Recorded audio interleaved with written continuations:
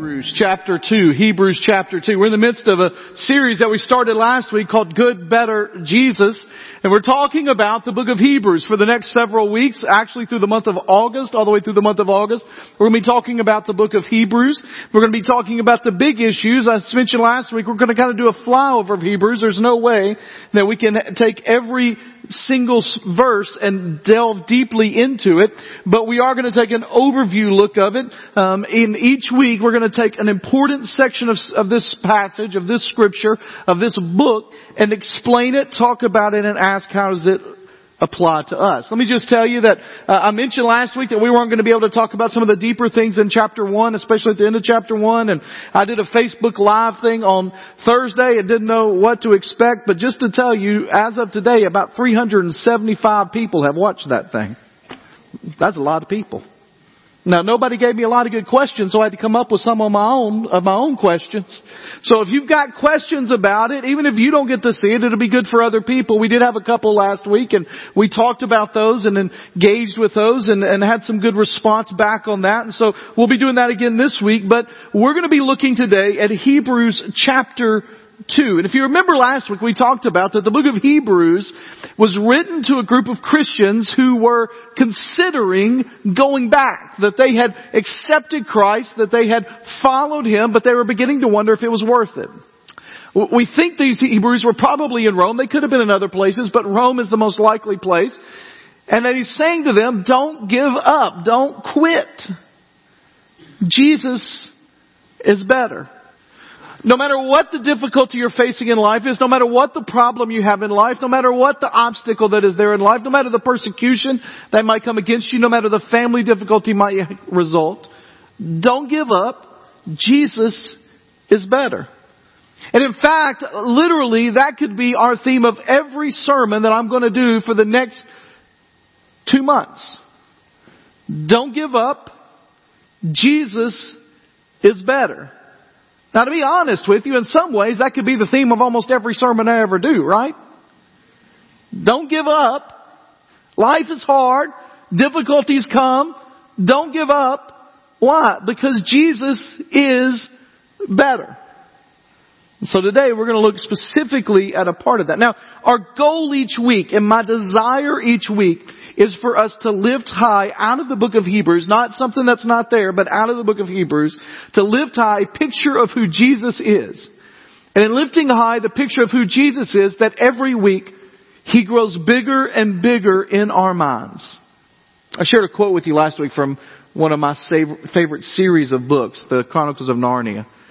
And in the midst of that, Lucy, who's the youngest girl, the youngest child in the book, sees Aslan, the Christ figure, a year later and says, "Aslan, you're bigger." And he says, "That's because you were older, little one," answered he. "Not because you are," she says. He says, "I am not. But every year you grow, you will find me bigger." And my goal is every week we see a bigger picture of who Jesus is. We're going to start at the end of last week's sermon to get into this week's sermon, because I believe that it's important for us to understand this concept of not going away, not drifting away. And so the first point this morning that we're going to look at in Hebrews chapter 2, starting in verse 1, is don't drift. Don't drift. Look at what it says in chapter 2, verse 1. "For this reason, we must pay attention all the more to what we have heard, so that we will not drift away. For if the message spoken through angels was legally binding, and every transgression and disobedience received as just punishment, how will we escape if we neglect such a great salvation?" This is what he says to him. So he's in the first chapter, what we talked about last week, that Jesus is the one that created it all, that Jesus is the one that sustains it all, that Jesus is the one that will complete it all, that He is the radiance of God's glory. He's a picture of who God is. He then gives a lengthy discussion of the fact that He is greater than angels. These Hebrews that he's writing to, the author is writing to, they had a very high view of angels. They viewed angels, in fact, as the ones who would rule over the earth in the age to come. And he says to them, listen, Don't drift away if the message, there arisen this kind of discussion in the midst of their belief system that angels were the one that actually delivered the 10 Commandments to Moses on Mount Sinai. Now, there's no evidence of that in Exodus, but in Deuteronomy, he's just talking about God coming with a myriad of hosts. And so perhaps they were there as he was getting the 10 Commandments delivered. He says, listen, if a message angels delivered carried consequences for not following and obeying, how much greater will the consequences be for those who hear the message of Christ and do not obey? And his point is, don't drift.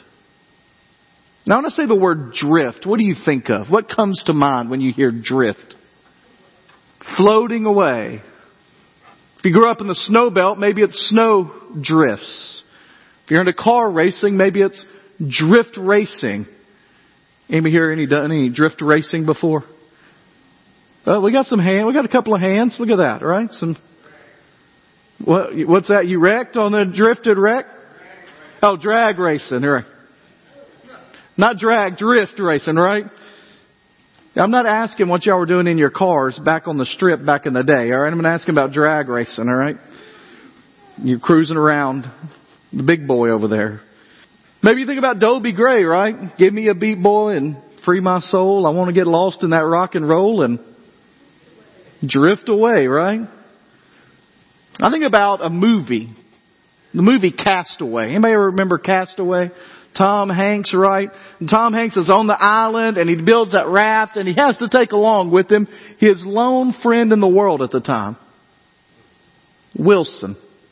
Right? You remember what Wilson is, right? Wilson is a volleyball, right? It's a Wilson volleyball. It's got a handprint on it. He takes it with him, and you remember he gets on the raft and a big wave hits, and what happens to Wilson?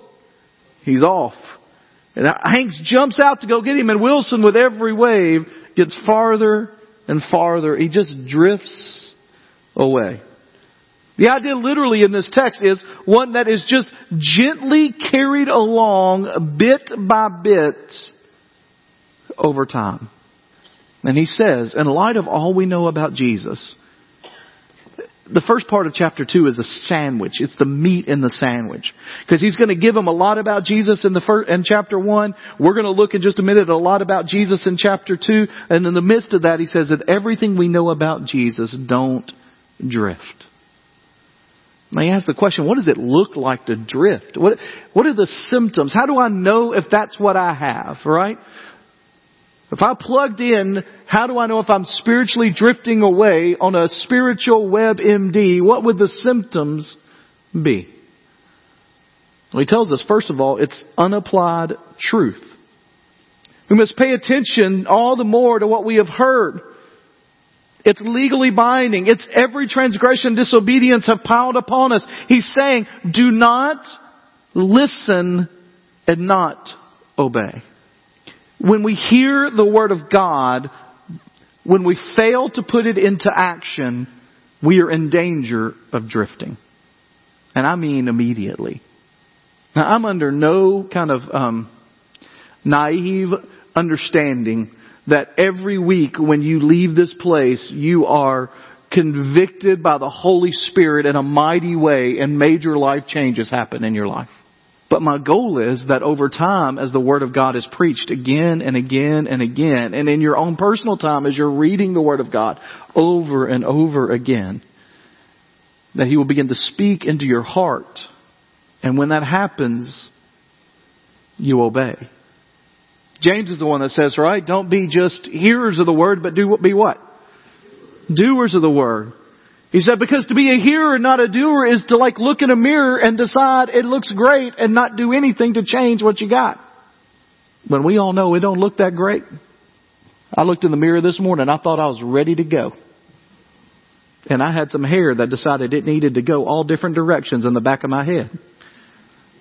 Now I could have looked at it and said, you know what? That's good enough. And there's some days when it's good enough, right? The Word of God says that when we look into it, it's like a mirror that reflects the actuality of who we are. And to not change anything is to be like a man who walks away and says, that's good. Jesus is the one that said that a man who hears these words of mine and puts them into practice is like one who built his house on the rock. And he who hears these words of mine and does not put them into practice is like the one who built his house on the sand. And we know how that story ends, right? You begin to drift when you don't apply the truth that God has for you. Secondly, we begin to drift when we disconnect ourselves from God's people in worship. And I don't mean just coming and sitting in worship. I mean investing our lives in working together, worshiping together, sharing together, loving together. That we need each other.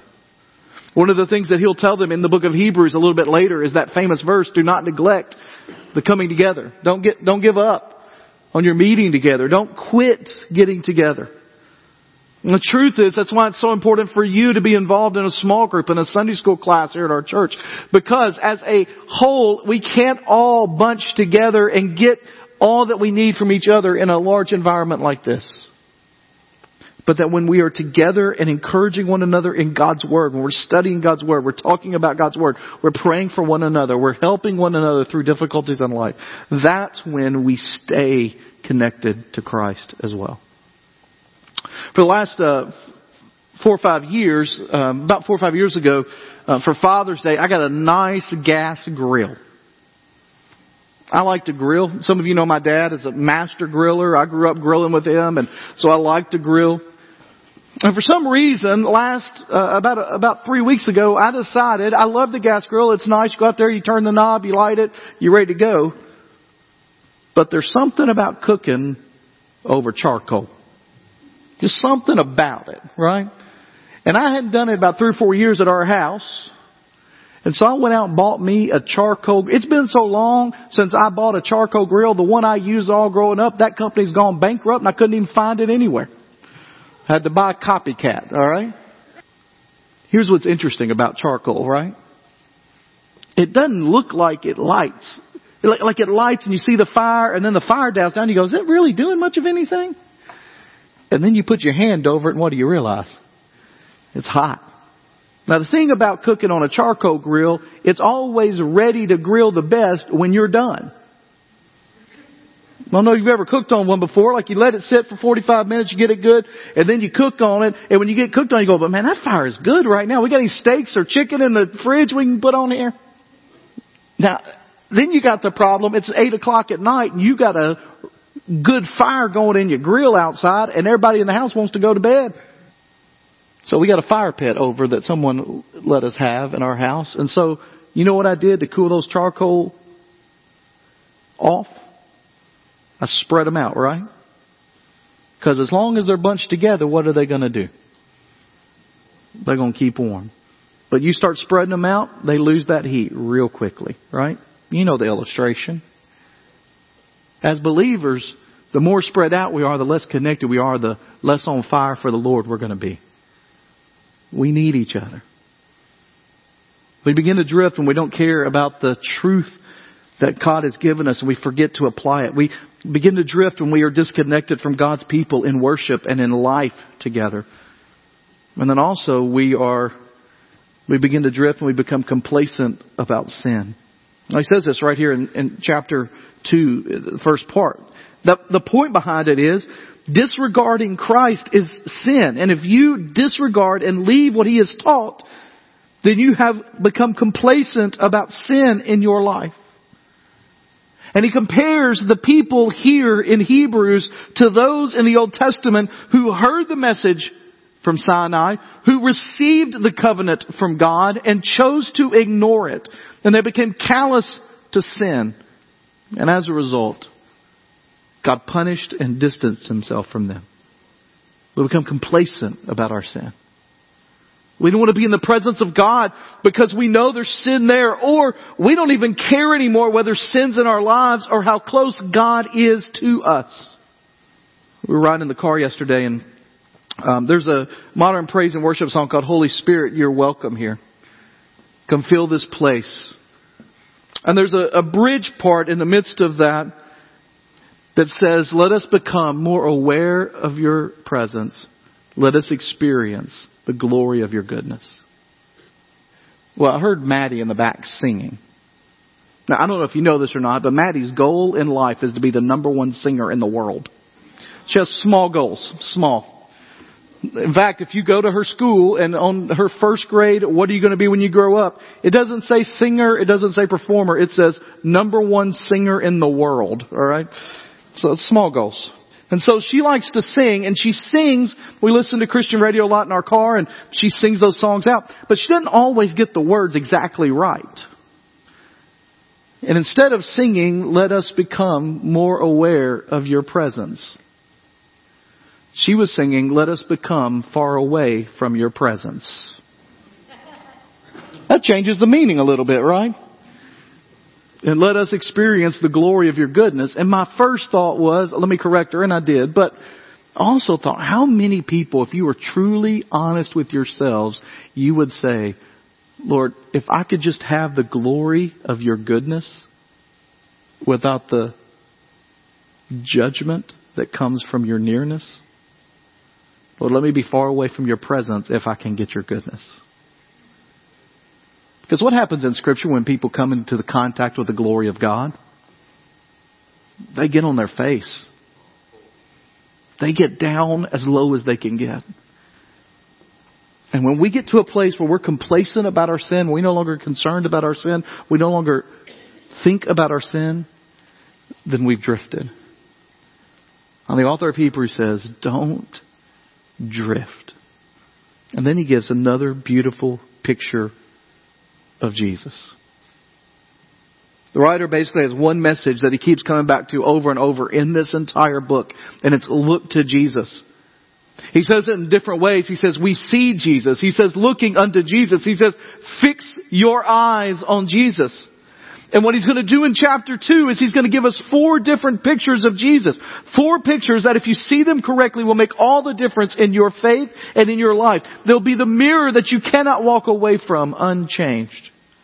And so here's what we're going to do. We're going to read the rest of chapter 2, verses 3, the second part of 3, all the way through verse 18. I'm going to stop along the way and make some comments, and then at the end I'm going to give you those 4 pictures because I think they are quite amazing. Starting at the second part of verse 3, it says, this salvation had its beginning when it was spoken of by the Lord, and it was confirmed to us by those who heard Him. At the same time, God also testified by signs and wonders, various miracles, and distributions of gifts from the Holy Spirit according to His will. He said, listen, we know this message is true. We've seen it. We've heard it. We've talked to people that have heard about it, and the signs and wonders and the miracles and the gifts all show it's true. And then he gives us 4 pictures of Jesus. For it was not to angels. He is not subjected to angels, the world to come that we are talking about.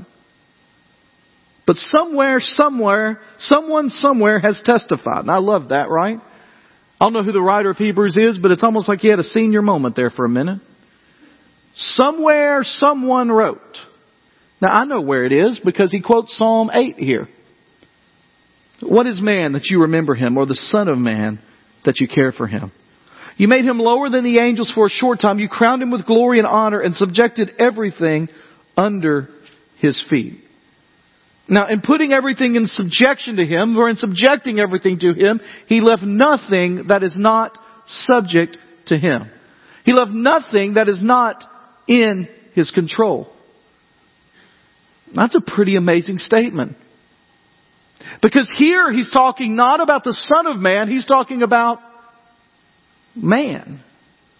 God made the world for humans. All of creation was supposed to be under our control. It was made for us.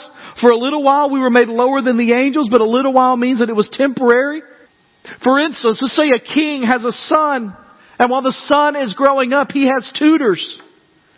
Who's more highly thought of, the tutor or the son of the king? Who's in a higher position? Well, for a while, the tutors are telling the son. But eventually, the son takes control of the whole country. Now, I want you to think about this for a minute, okay? Because when we see angels in Scripture, what do people do? When people encounter angels in Scripture, what do? They freak out, right? It's a very technical term. Right? They become afraid. Why? How do we know that they're afraid? What are the first words of almost every encounter an angel has with a human being? Fear not. Now I want to just tell you something. That means that if you think angels look like little naked babies on clouds, that's not what they look like. Because ain't nobody scared of a naked baby on a cloud, right? They're warriors. They're messengers of God. They're part of the host of the angel armies. Whenever an angel shows up in Scripture, they're glorious and beautiful and terrifying. And the first words out of their mouths are, don't be scared. They show up there like, wait, you're not going to die. It's okay. Now here's what I want you to think about. Scripture says that we are in a higher position and privilege and glory than angels. That's our destiny. Our destiny is to be in a higher privilege and position and glory than angels. Now I want you to look at the person on your left or right or front or back and think, that person, if they know Jesus, is to be destined to be higher, more beautiful, to have more glory and more power than Gabriel or Michael. Now, and this is not a time, husbands, to say, I always knew that, honey. Right? It's also not the time to go, ain't no way. All right? All right? And that Christ is the one that is bringing it all under subject. Now, it says this little disclaimer there. It says, as it is, we do not yet see everything subjected to Him. That could be one of the understatements of the year. Is creation currently, visually, able to be seen under subjection to Christ? I'm not saying does He have the authority, does He have the power, does He have the ability. I'm saying, is creation doing right now, are human beings en masse doing what God has called us to do? No. In the past century, 100 million people died of unnatural causes apart from war or disease or natural disaster. That means 100 million people died, not counting war, not counting disease, of crime, genocide, or starvation. We've seen how fragile even the strongest economies can be. And no solution we come up with seems to be the right fit. People on the more conservative side of the scale say that government is the problem. Let corporations have freedom. Give them less restrictions so that they can go out there and spur the economy on. But then we have the problem that people run corporations. Sometimes they abuse their freedom, hurt the economy. And so then people on the less conservative, moderate, more liberal side of the scale say, no, business is the problem. We need to regulate. So they create huge corrupt bureaucracies which end up hurting more businesses and people than being helpful. And I'm not saying that all governmental systems are the same, just that none of them have the solution. Other people say education is the answer, and the truth is, yes, that can fix a lot of problems, but it also produces a lot of pride and snobbery and sophisticated sins and ways to get away with it. And so we look around, and at the moment we don't see everything in subjection to man. And honestly, that's one of the biggest problems that people have with Christianity. They say, listen, if God's supposed to be in control, if God is good, then why in the world are all this stuff happening? Why are tsunamis happening? Why is there evil? Why is there corruption? Why is there heartache? Why is there abuse? Hebrews tells us it's because not yet is everything under our feet. And then it switches to understand Jesus' role. Verse 9. But we do see Jesus made lower than the angels for a short time, so that by God's grace He might taste death for everyone. Did you get that? For by God's grace He might taste death for everyone. Crowned with glory and honor because He suffered death. Verse 10, for in bringing many sons and daughters to glory, it was entirely appropriate for God, for whom and through whom all things exist, should make the source of their salvation perfect through sufferings. For the one who sanctifies and those who are sanctified all have one Father. That is why Jesus is not ashamed to call them brothers and sisters. We'll come back to that, but that's a remarkable statement. A remarkable statement. Saying, I will proclaim your name to my brothers and sisters. I will sing hymns to you in the congregation. Again, verse 13, I will trust in Him. And again, here I am with the children of God gave me.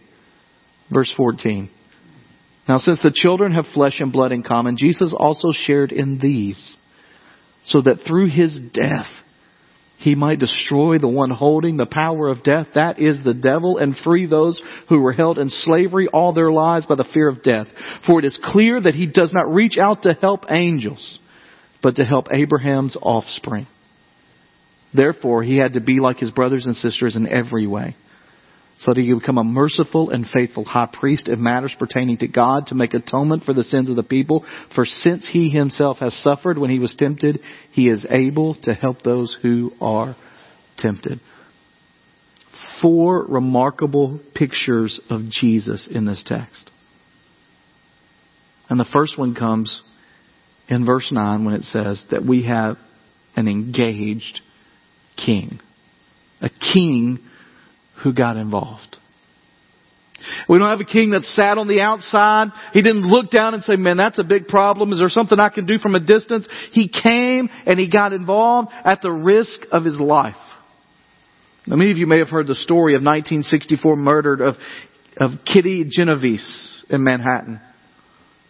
A mugger came up to her and stabbed her, and she screamed, "He stabbed me! He stabbed me!" Lights came on in the apartment complex all around her. The mugger backed away, but nobody came to help her. Nobody wanted to put themselves in harm's way. It was documented that 37 people saw this, but nobody got involved. When the assailant saw that no one was coming to help her, he came back to where she had dragged herself into an alley, killed her, took $49 from her purse. Nobody wanted to get involved. Nobody wanted to put themselves at risk. Praise be to God, we don't have a Savior who stayed at a distance. Scripture says in verse 9 that He made Himself lower than the angels for a short time, so by the God's grace He might taste death for everyone. He tasted death for us. It's like we were just innocently being mugged. It's not like that. We deserved the punishment that was coming our way. And Jesus stepped in on our behalf and saved us. Jesus is an engaged king. We talk a lot in this country about our founding fathers, and our founding fathers were great men with a great vision. But there were many of our founding fathers that were not what we would call evangelical, Bible-believing Christians. There were a lot of people that had an understanding of who God was. They talked about God. Some of our founding fathers blatantly discussed the fact that they didn't believe Jesus was God. But one of the most prevalent religions of the founding fathers' day was something called deism. And deism has been called the watchmaker's theology. And the idea is that God created everything on this planet and then He just let it go. Just like a watchmaker creates a watch and then sells it. That He watches from a distance, as Bette Midler would a couple hundred years later say. But that's not the biblical picture of God at all. We have a God who created the world, multiple times became involved in it, on a daily basis is involved in the sustaining of it. And when the time was right, sent His Son to die for our sins. He engaged in the most personal way possible. In our country, we don't have a good understanding of what it means to have royalty. If you go to England, especially 100 years ago, and you watch what it's like to have royalty, people had a reverence in a distance from them. And stories would be written in remarkable ways about a king or a queen who came in any way to help out a peasant or one who was lowly. And yet the God of the universe became one of us. It tells us here in Hebrews chapter 2 that Jesus is an engaged king. Secondly, it tells us that He is a victorious champion. Verse 10, it talks about Him being the source of our salvation. The founder of our salvation. But a better word translation of that, a better understanding of that is that He is the champion or deliverer or even the captain of our salvation. Down in verse 14, He picks it up and says, since therefore the children share in flesh and blood, He Himself took part in that. That through His death He might destroy the one who had power over death, that is the devil, and deliver all those through fear of death were subject to lifelong slavery. In the old days, fights were often subjected or settled by selecting a representative to fight for each side on behalf of the army. Like Hector and Achilles. Or the most biblical example of that is what? David and Goliath. A giant that tears everyone. David, a little unassuming shepherd boy, takes a very unlikely weapon, goes out and slays the giant while everyone else stands on the sideline and watches. David was their champion. It was a picture of Jesus who won the battle against the real giant Goliath while we all stood on the sidelines and didn't lift a finger to help him. And in so doing, He delivered us from the one thing we are most terrified of, death. In honest, sober moments, people admit that death terrifies them the most. Tolstoy wrote this, confession. Something strange began to happen to me at age 50. I had a wife who loved me and whom I loved. I had a large estate which, without much effort on my part, increased. My name was respected. I enjoyed physical strength, and yet I could not live because of the knowledge of my coming death. The question, which literally brought me to the verge of suicide, sought an answer without which one cannot live. Is there any meaning in life that my inevitable death does not destroy? Today or tomorrow, death will come to those I love and then to me. Soon not only will I not exist, but eventually no one will exist who will remember anything I've written or done.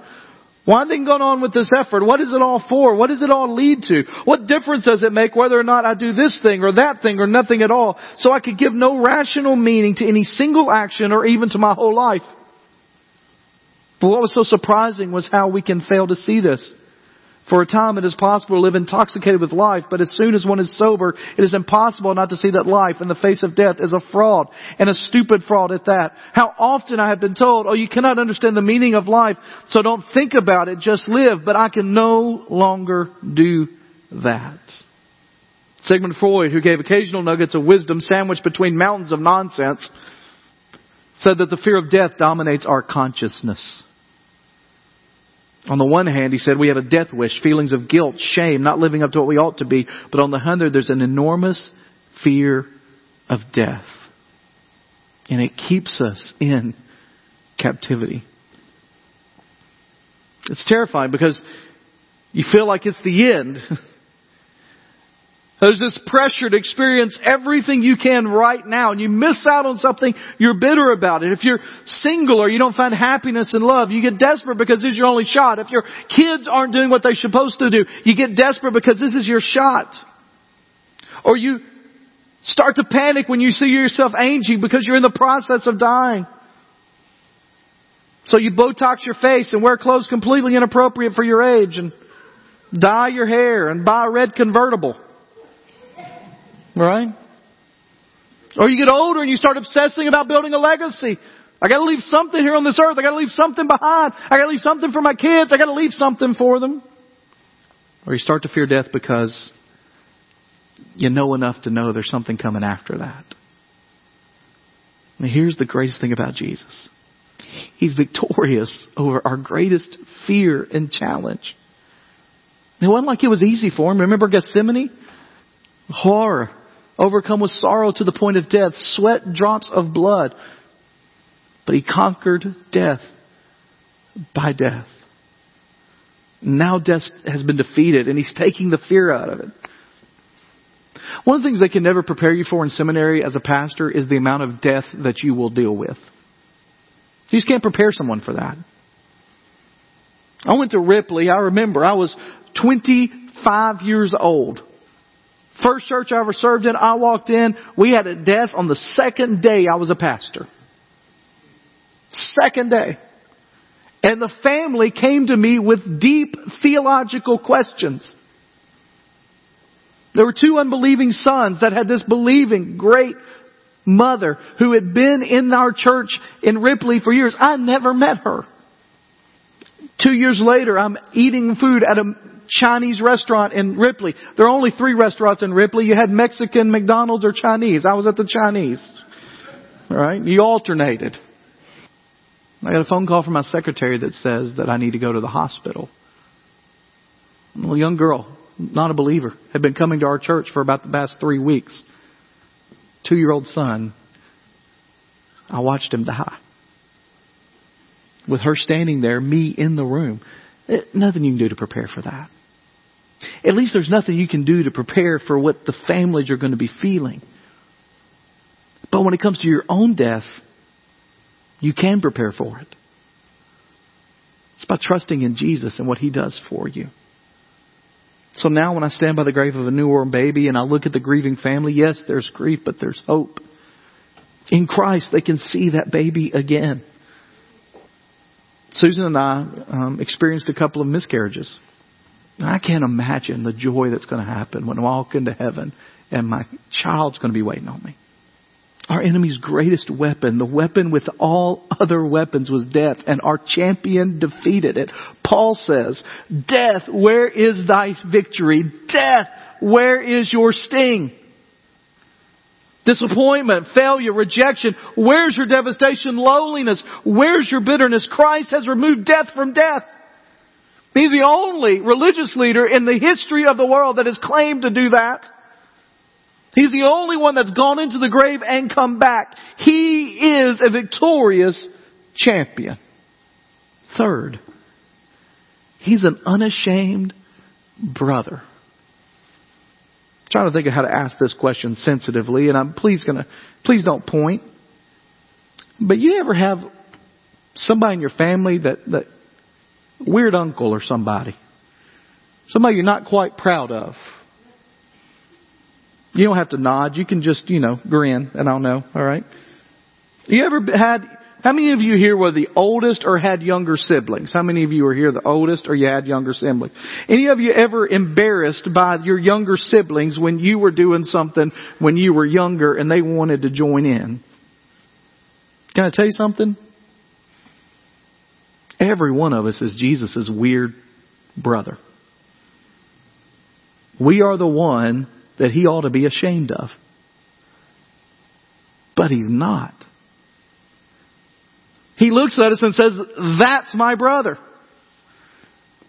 I love looking through Jesus' genealogy. I know we do that sometimes at Christmas, but I love that it was common in those days for kings to publish their genealogies. And one of the things they would do is they would scrub anybody they were ashamed of. You'd look at it and go, "Man, this guy comes from a great line. There wasn't any black sheep in that family." If there was somebody in your ancestry, you just left them out. Then you read Jesus' genealogy. There's a prostitute in there. An unwed mother. A girl who was raped by her uncle. David's illegitimate son born out of adultery. People who failed and embarrassed themselves. Those were the people Jesus included in His genealogy. He was unashamed. They were His brothers and sisters. In fact, one of my favorite resurrection scenes, Jesus is to say to Mary in the garden, "Go tell my brothers that I have been raised." Of all the things to call them at that moment, they all left Him. They all forsake Him, every single one of them. I would have been like, "Go tell those slack, cowardly dolts that I was resurrected like I told them I would 1,000 times. I told them so." Right? That would have been the gospel according to law, but thank goodness it's not the gospel according to Jesus. Because He says, "Go tell my brothers." Of all the things in my life that I can claim from Christ, one of the most blessed is that He is unashamed to be my brother. I don't think we have a clue what that means. And then lastly, and we're going to be done, He's a faithful priest. It tells us this in verse 17 and 18. He became a merciful and high priest to make propitiation for the sins of the people. To make atonement for the sins of the people. Because He's been tempted, He's able to help those who are tempted.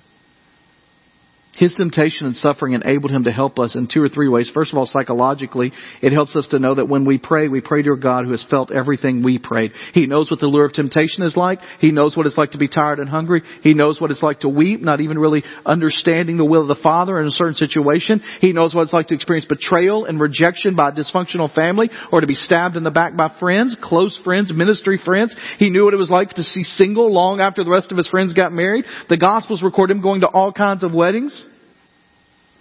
He knew disappointment in ministry. He knew the grief of having a child reject him and walk out on him. He knows what it's like to be rejected. He understands. And sometimes just knowing that he knows helps us. And because he's saved us, he can help us without condemnation. He doesn't look down upon us. And because of that, we know that our sin is guaranteed. Christ is seated at the right hand of God, shows us the ultimate victory is ours, and that our guilt has been removed as far as the east is from the west, and your victory over the power of sin in your life is secure as Christ's position at the right hand of God.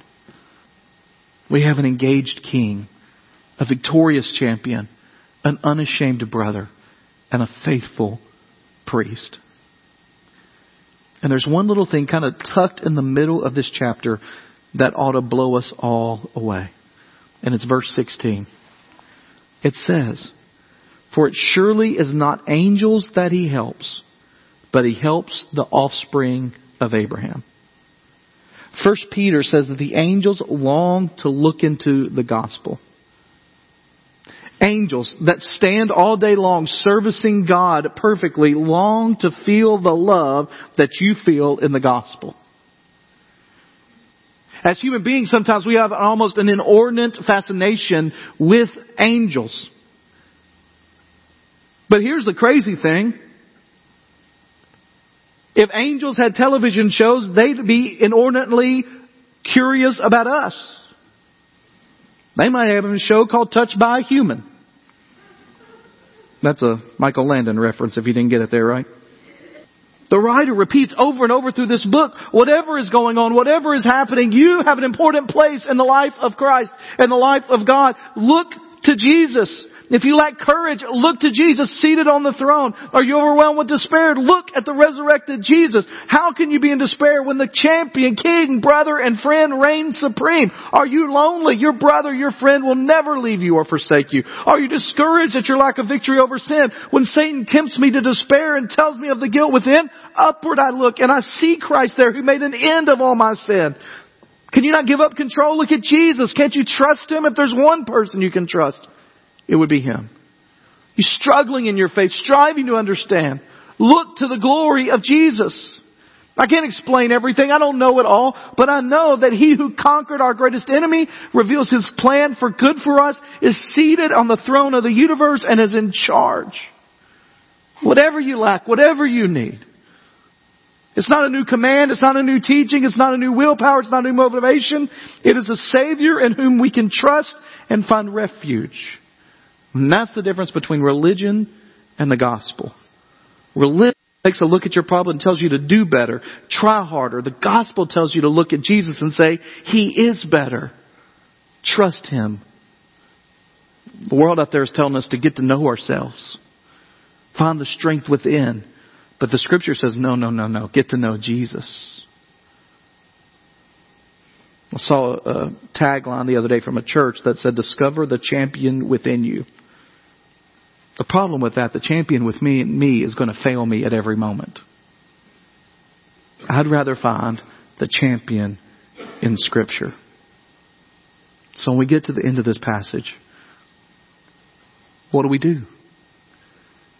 2 things. First of all, we embrace Jesus.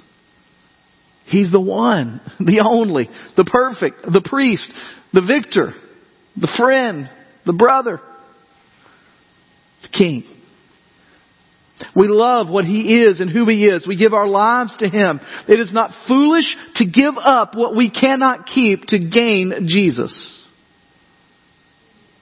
Jim Elliot's the one that says, he is no fool who gives up what he cannot keep to gain what he cannot lose. That's from a guy that would be killed on the mission field shortly thereafter. We embrace Jesus.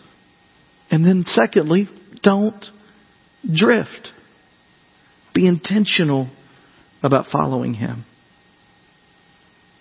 One of my favorite hymns growing up was Come Thou Fount of Every Blessing. Now, I will tell you that it wasn't for the deep theological significance of it. It was because on those special occasions in the Baptist church when we sang all 3 verses of that hymn. I don't know if y'all know this, but we don't always sing all the verses of a hymn, right? In the second verse, there was a particularly funny word to a 10-year-old. That's Ebenezer. Because I thought for the longest time he was talking about Ebenezer Scrooge. I didn't realize that Charles Dickens wasn't in the Bible, all right? But as I've gotten older, my favorite verse has become verse 3. Oh, to grace, how great a debtor, daily I'm constrained to be. Let thy love, Lord, like a fetter, bind my wandering heart to thee. Prone to wander, Lord, I feel it. Prone to leave the God I love. Here's my heart, Lord, take and seal it. Seal it for thy courts above. That song was written by a Baptist pastor named Robert Robinson at age 22. I don't know what you were doing at 22. I wasn't writing hymns like that, all right? He was converted by a revival of George Whitefield. In 1757, he wrote the hymn. At 26, he started pastoring Stone Yard Baptist Church in Cambridge. The church grew to over 1,000 people. But something happened in the years that followed. He came under the influence of a Unitarian pastor. I don't know if you know what Unitarians believe, but they don't believe that Jesus is God's Son. They challenged his belief, particularly in the Bible. And almost as a self-fulfilling prophecy, Robert Robinson found himself wandering away from the Lord. Prone to wander, Lord, I feel it. He wrote in letters that he embraced Unitarian doctrine and no longer believed in Jesus as God. He stopped reading the Bible. He stopped preaching the Bible, and his church steadily declined. Warren Wisby tells the story that one day Robert was traveling by stagecoach from Cambridge to London. A young lady was reading a book next to him, and she just stopped in the middle of her reading and said, "Sir, have you ever heard this wonderful hymn?" And it was his. He broke down and confessed he had written the words of a hymn as a young man, but now he felt he had wandered far from God. And the young lady looked at him and said, "But sir, just as you wrote, God's streams of mercy are never ceasing." And through her encouragement, Robert was restored to the Lord, rediscovered the joy of his salvation. He started believing and preaching the Bible and faithfully served the Lord until he died. Don't drift. And if you have, it's not too late to come back. Trust in His Word. Get around God's people. And allow Him to cleanse you. Let's pray together.